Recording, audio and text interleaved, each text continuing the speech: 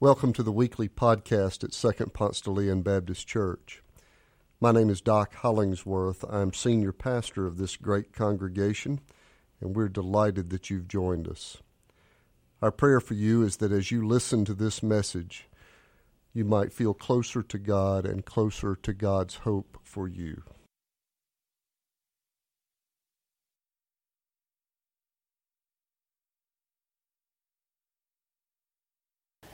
I'm reading selections from Genesis in chapter 2 and chapter 3. Let's hear the word of the Lord together. The Lord God took the man and put him in the Garden of Eden to till it and keep it. And the Lord God commanded the man, "You may freely eat of every tree of the garden, but of the tree of the knowledge of good and evil you shall not eat, for in the day that you eat of it you shall die." Now the serpent was more crafty than any other wild animal that the Lord God had made. He said to the woman, "Did God say you shall not eat from any tree in the garden?" The woman said to the serpent, "We may eat of the fruit of the trees in the garden, but God said you shall not eat of the fruit of the tree that is in the middle of the garden, nor shall you touch it, or you shall die." But the serpent said to the woman, "You will not die, for God knows that when you eat of it, your eyes will be opened, and you will be like God, knowing good and evil." So when the woman saw that the tree was good for food, and that it was a delight to the eyes, and that the tree was to be desired to make one wise, she took of its fruit and ate. And she also gave some to her husband who was with her, and he ate. Then the eyes of both were opened, and they knew that they were naked. And they sewed fig leaves together and made loincloths for themselves.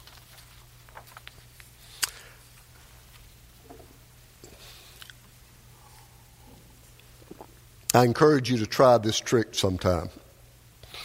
When you see a guy look at his watch and drop his arm back down, ask him right after that, "What time is it?" Now, he should know because he had just looked at his watch, right? But almost guaranteed he will look at it again before he gives you an answer. Because that's not the question he was asking when he looked. Chances are he was asking, how much longer do I need to sit in this cubicle? Or how much longer till kickoff? How much longer till this opera is over? He was probably asking some question other than, "What time is it?" The season of Lent is a 40-day discipline to help us ask the right questions, right? To just step back and ask the big question. What is this life all about? Why was I put on this earth anyway? Am I living into God's great big hope for me or not? Theologian Reinhold Niebuhr once said, "There was a time that I had all the answers. My real growth began when I discovered that the questions to which I had the answers were not the important questions." Lent gives us a time to step back and ask the important questions. And of course, one of those important questions is embedded in our story for today. What is my purpose in this world? Now that question might not have been the first thing to pop into your mind when I read this familiar story. You might have imagined fig leaves or original sin or the fall or the serpent or the apple. Only there is no mention of an apple and there is no mention of sin. Instead, the passage does mention purpose. Why was I put here? The Lord God took the man and put him in the Garden of Eden. Why? To till it and keep it. We have holy work to do. We have vocation. To till it and to keep it. To till, to serve and be slave of. To keep is to protect or to preserve. You have a purpose. And the story reminds us that when we break God's command, we compromise the human flourishing that we were intended for. If we serve this creation, then we must not be at the center of it. We weren't created to just sit up on the balcony, sipping lemonade, watching the field hands. We're the field hands. We have this happy, holy work to do in service of creation. The Creator who gives life also gives us meaning and purpose. God scooped us out of God's own originality and in God's image made us creative too. Stewards of a world we did not make. We get to participate with God in creativity. And from the very beginning, we are told God granted us a twofold blessing: procreation and work. I said that we're made in the image of God, and guess what? God does work. Check out sometime how many times the Scripture says the works of God. Earlier in this story, you know that God worked for 6 days, and on the seventh day, God rested. I worked hard to find a Mercer quote. So anybody got Dr. Rick Wilson? Anybody in Dr. Wilson's class? Anybody know Dr. Wilson? There we go. Will you get word to him that he was quoted in my sermon today? It will mean so much. He had a sermon on this passage. I went and found his quote. Here's what he said. Dr. Wilson said, "There is more to being alive than sharing the breath of God." He's right. We all need a garden to till. But we've got to tend this garden while we're also accepting the limitations of it. You may eat freely of every tree of the garden, but the tree of knowledge of good and evil you shall not eat. Well, sadly, somewhere along the line, we lost the joy both of the work itself and the limitations. Limits are actually a good thing. Years ago, when I submitted my doctoral thesis project to my doctoral supervisor, he read through it and said, "Doc, you can't ride but one horse at a time. You're going to have to narrow this thing down." Limits are actually good. I think I might have told you this story before, but I heard the story behind the lyrics of the Lyle Lovett song, "If I Had a Boat." The story's this, that he wrote this in his 20s when he was trying to search out his own vocational journey, what he would do with his life. In thinking back, he had this one season of life that he wanted to be a ship captain, a sailor. He had this other time in his life where he wanted to be a cowboy. The problem with limitations is that you have to choose. You can't do everything. But he didn't want to give anything up. So this is the chorus to the song he wrote. "If I had a boat, I'd go out on the ocean. And if I had a pony, I'd ride him on my boat. And we could all together go out on the ocean, me upon my pony on my boat." But you see immediately how silly that is. We live with limits. Every tree is not ours to eat from. You can't be a ship captain and a cowboy. You can't ride your pony on your boat. There is some limits. Professor Sam King wrote something similar. He took a sabbatical leave during the academic year of 1968-69. He kept a journal during this time, and I want to read part of that journal. He said, "There's so many lives I want to live, so many styles I would like to inhabit. Camus' passion to lessen the suffering of the innocent. Hemingway's drive to live and write with lucidity, and the unheroic desire to see each day end with tranquility and a shared cup of tea. I am so many, yet I may be only one. I mourn for all the selves I kill when I decide to be a single person. I travel one path only by neglecting many. Limits are good. Otherwise, we would all die at the buffet table, right? And Augustine reminds us that the tree itself wasn't bad. He says, but for the sake of commending a pure and simple obedience, which is the great virtue of the rational creature set under the Creator as his Lord. Isn't that right? There is a rational virtue to understanding that our purpose can only be found beneath our limitations, and that true freedom can only be found in limits. You can't ride your pony on your boat, but we try.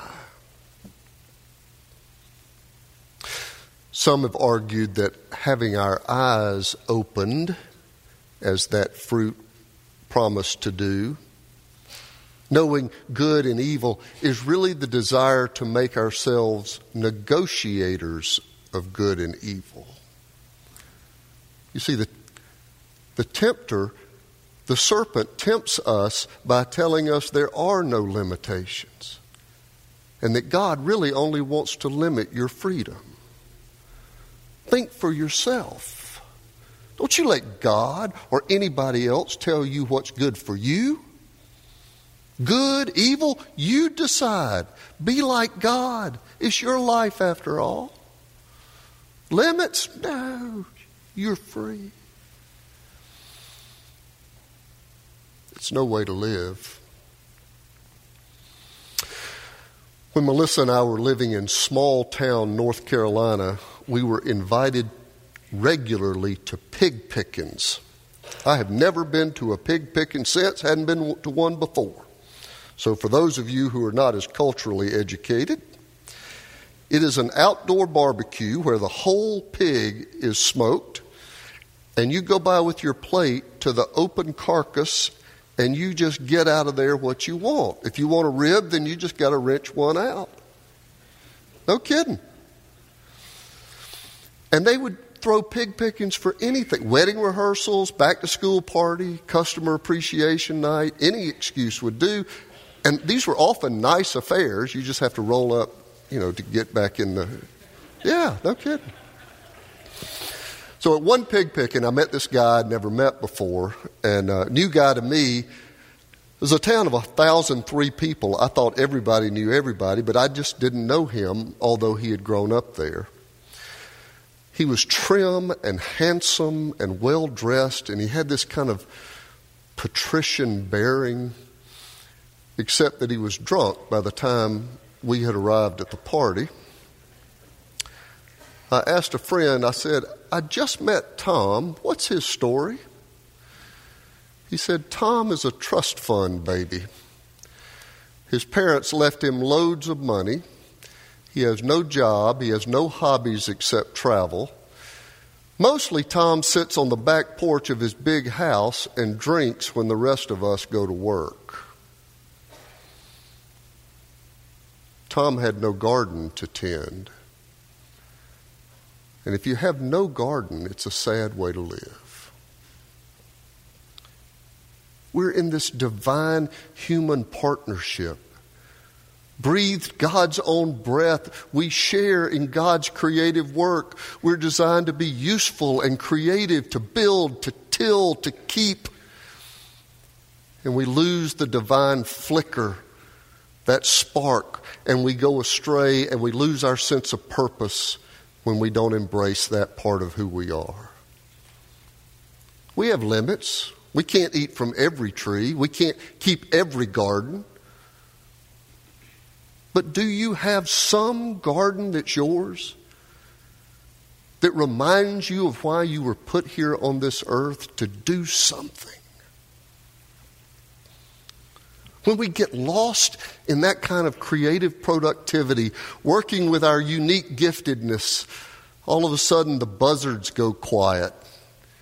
We don't get distracted anymore by our preoccupations or distracted by the lure of fun or self-indulgence or reruns of The Bachelor or whatever else. The serpent has no power over us when we are lost in creative work. Planting a garden, building a birdhouse, writing a book, cutting the grass, teaching children. When we get swept up with work as gift, work as a celebration of our creativity and accomplishment, then we get to taste something of our divine purpose. Some of you know that Wednesdays are my sermon draft days.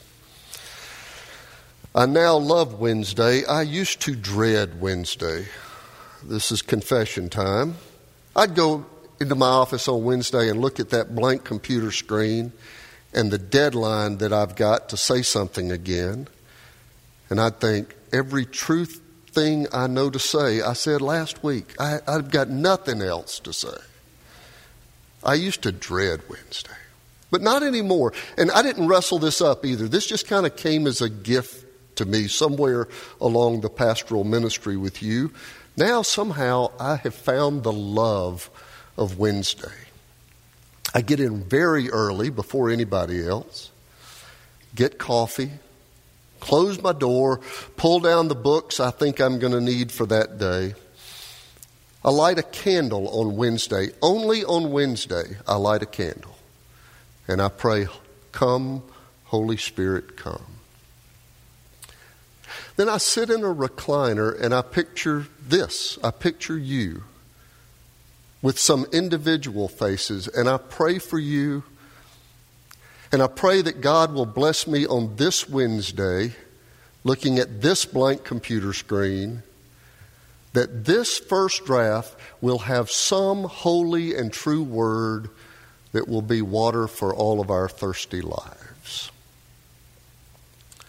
And after I've been in the recliner a while, I get back to another table where I've got pen and paper.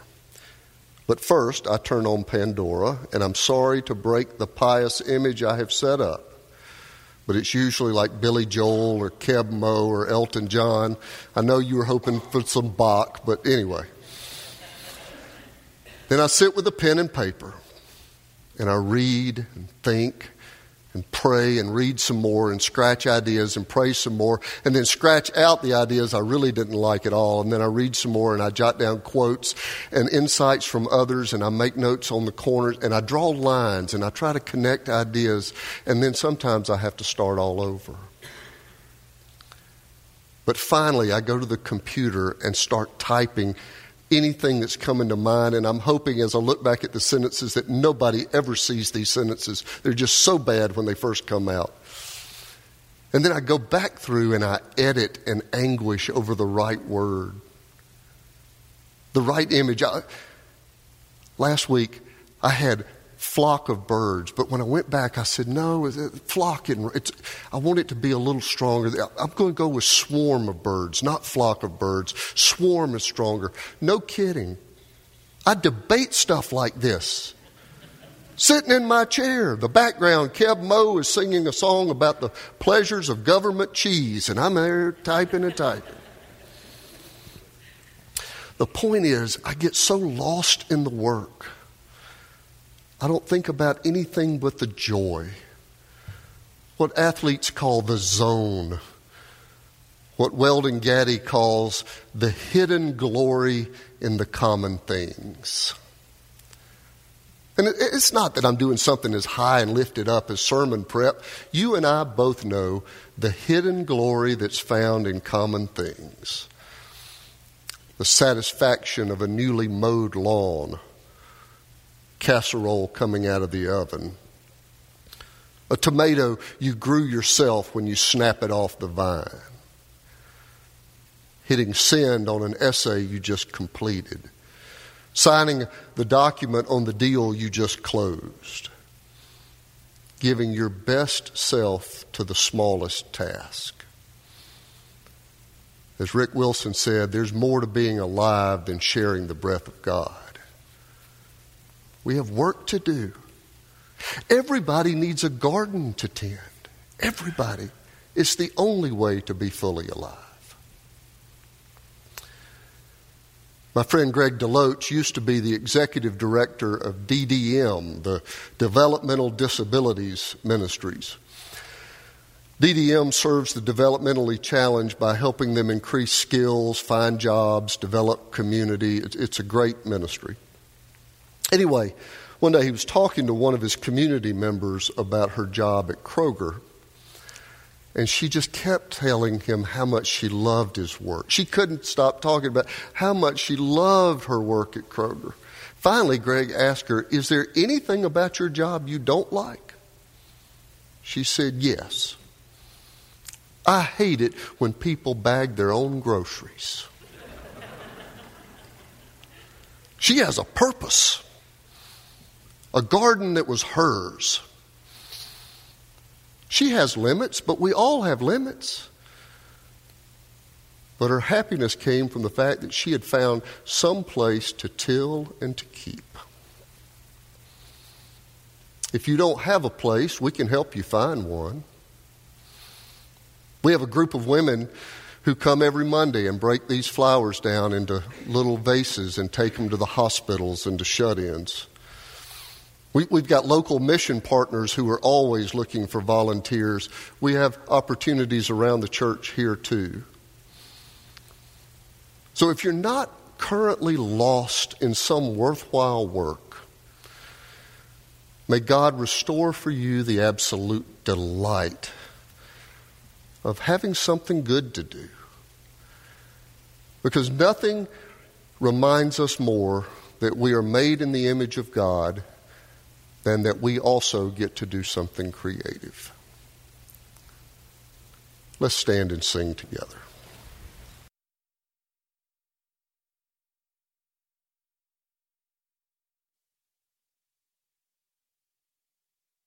Thanks for joining us. If you live in the Atlanta area or visiting Atlanta, come and worship with us in person on Sundays at Second Ponce de Leon Baptist Church.